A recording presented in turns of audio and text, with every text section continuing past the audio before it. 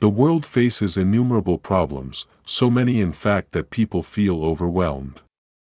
The prospect of finding a way to stop the decay of the West is a challenge of such importance, and with such a history of failure, few want to engage in the business of it, in any but the most superficial of ways. The policies of politicians meant to address the issues are laughable both in the insignificance of their scale and the shallowness of their analytics. A child given a wet noodle to fight a monster could not present a more absurd image than that of Western governments waging war on the scourge of inflation. Imagine bringing in 500,000 migrants a year to fight climate change. The scale of the drug problem grows by leaps and bounds. The best 3 levels of government can do is put naloxone on every wall, in every building, in the nation, in the hopes the average citizen can stop the overdues. That may reduce overdose deaths, but ultimately that only exacerbates the problem. A problem more naloxone kits and safe delivery sites will not eliminate. The government takes guns from law-abiding owners but leaves the border open to illegal imports. The police can demand to see if you are vaccinated but not if you are in the country legally. But the real problem is not government overreach or its childish incompetence. The problem is us and our insistence on assuming it is all fixable, primarily with the government's help, even if getting that help means waiting until after the next election. The people or the system having the problems attempt to fix it, repair it, tweak its features to make them perform better and be more resistant to exploitation and infiltration.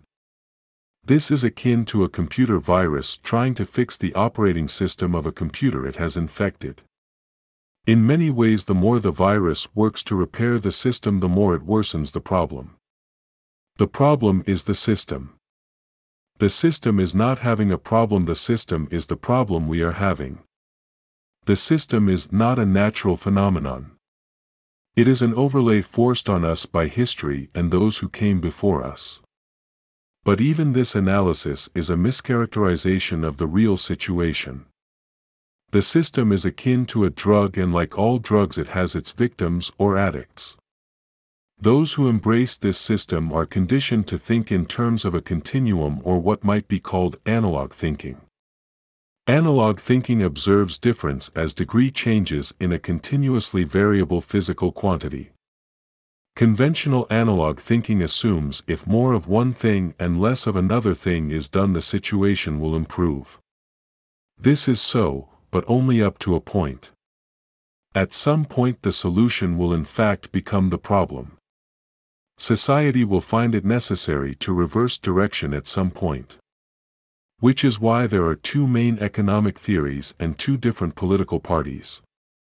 It ought to be obvious what the problem is, but the system stops us from thinking outside of the box. So long as we are convinced the solution to socialism is more conservatism and the solution to conservative policy is to move policy to the left, we remain trapped.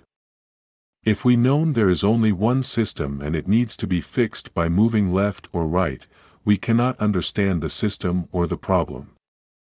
This polarized system is a culture, and it is peopled by a race.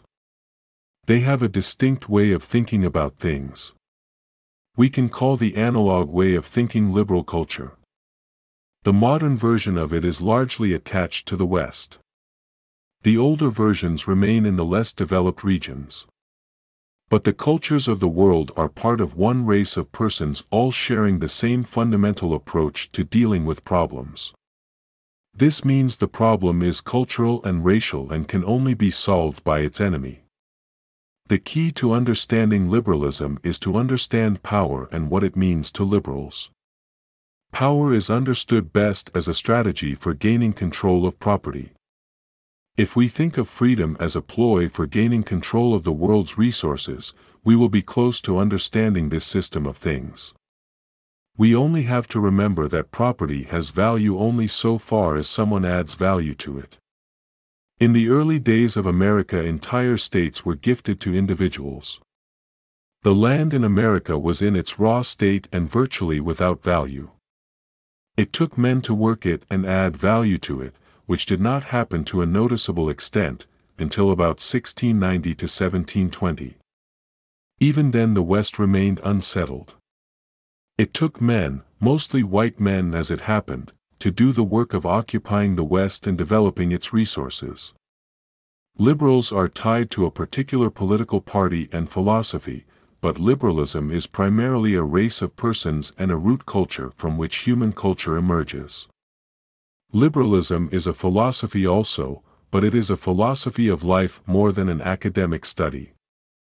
Various terms can be used to describe the liberal position. Liberalism is the philosophy of greed, freedom, and of power. Liberalism as a lifestyle embraces parasitism and exploitation. Liberalism is the cuckoo bird and the nightingale, both lay their eggs in the nests of other species. Liberals are parents who do not nurture their own children but externalize the cost of childcare on society and the state. Liberals are businesses that need to be subsidized and individuals who demand more be done for them. Liberalism includes a large proportion of persons. Liberals can be likened to a beast that stands at the end of a conveyor belt waiting for the products of industry to come down to it, for it to consume. A liberal is a net consumer and a drain on the productivity of man. But we will not go into all of the ways liberals hack into the system to access its wealth. It only needs to be said that the system is designed to be hackable. Liberals have designed this system so they can obtain the greater part of what they consume, by other means than by market exchanges. If you understand this, you understand why governments exist. Governments are a meta-parasite. Meta-parasites enable other parasites to live parasitically. So, government's work produces negative wealth.